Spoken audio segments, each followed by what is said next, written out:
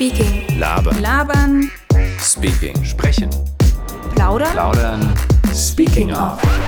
Berlin.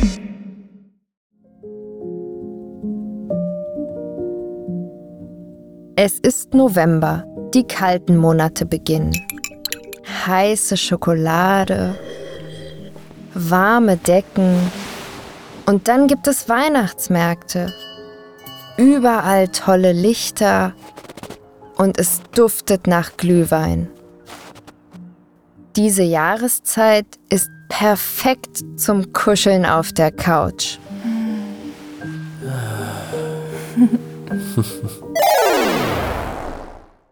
Aber Dating in Berlin? Das ist ein hartes Spiel.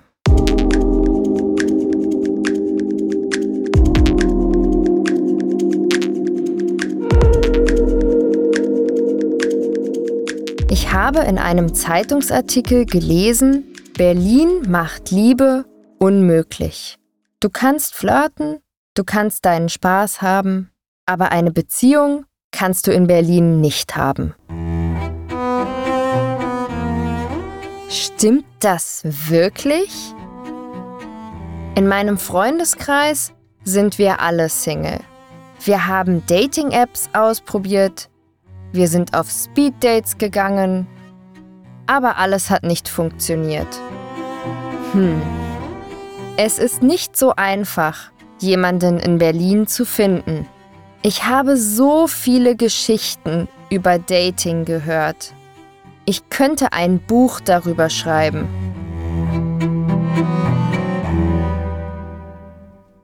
Eine Freundin von mir, Emma, hat einmal einen Typen kennengelernt. Sie haben sich 2 Monate lang getroffen. Sie haben viel unternommen und sie sind sehr oft bei Emma gewesen. Er hat sogar übers Heiraten gesprochen. Alles war perfekt. Prost. Prost. Eines Tages sagte er beim Kochen, meine Freundin liebt italienisches Essen. Seine Freundin? Emma war schockiert. Warum hat er nichts gesagt? Seine Antwort war, meine Freundin weiß von dir.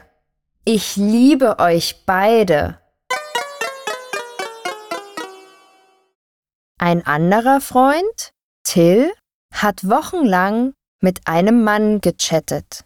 Dann haben sie sich endlich getroffen. Hi.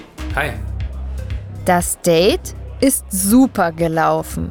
Der Typ war hübsch und interessant. Am Ende sagte er zu Till, ich will dich bald wieder treffen. Tja, Till hat ihn nie wieder getroffen. Ghosting ist ein Klassiker. Das ist mir auch schon passiert.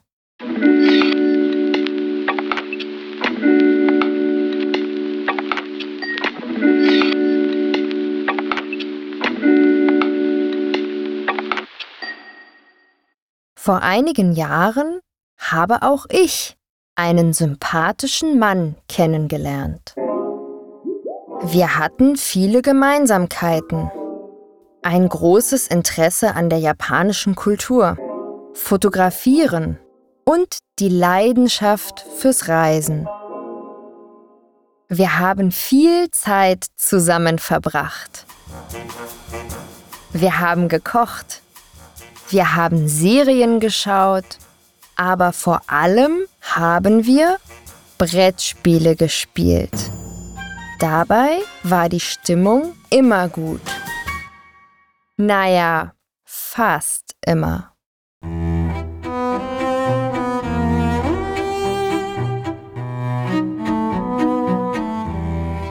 An einem Wochenende haben wir ein neues Brettspiel gekauft.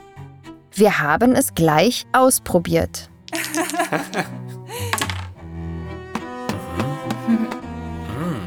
Am Anfang war er begeistert und sagte: Das Spiel ist so clever. Es macht richtig Spaß.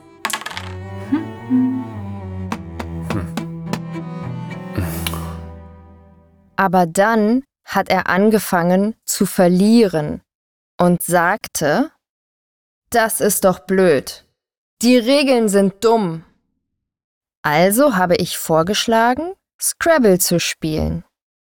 Er hat es abgelehnt. Die Stimmung wurde immer schlechter. Wir haben nicht mehr geredet.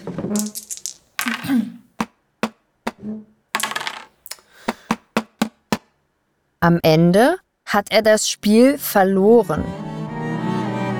Er ist wütend aus der Wohnung gerannt. Und er hat die Haustür zugeknallt. Er hat nichts gesagt. Nicht einmal Tschüss. Das war nicht alles. Die Situation ist weiter eskaliert. Zuerst ist er nicht mehr ans Telefon gegangen. Ich wollte nur fragen, ob es ihm gut geht. Dann hat er meine Nachrichten ignoriert. Und am Ende hat er meine Nummer blockiert. Aber warum?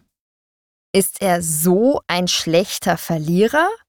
Oder wollte er keine Beziehung?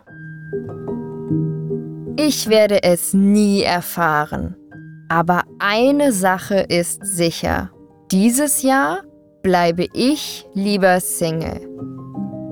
Aber hey, vielleicht wird's ja im Frühling was.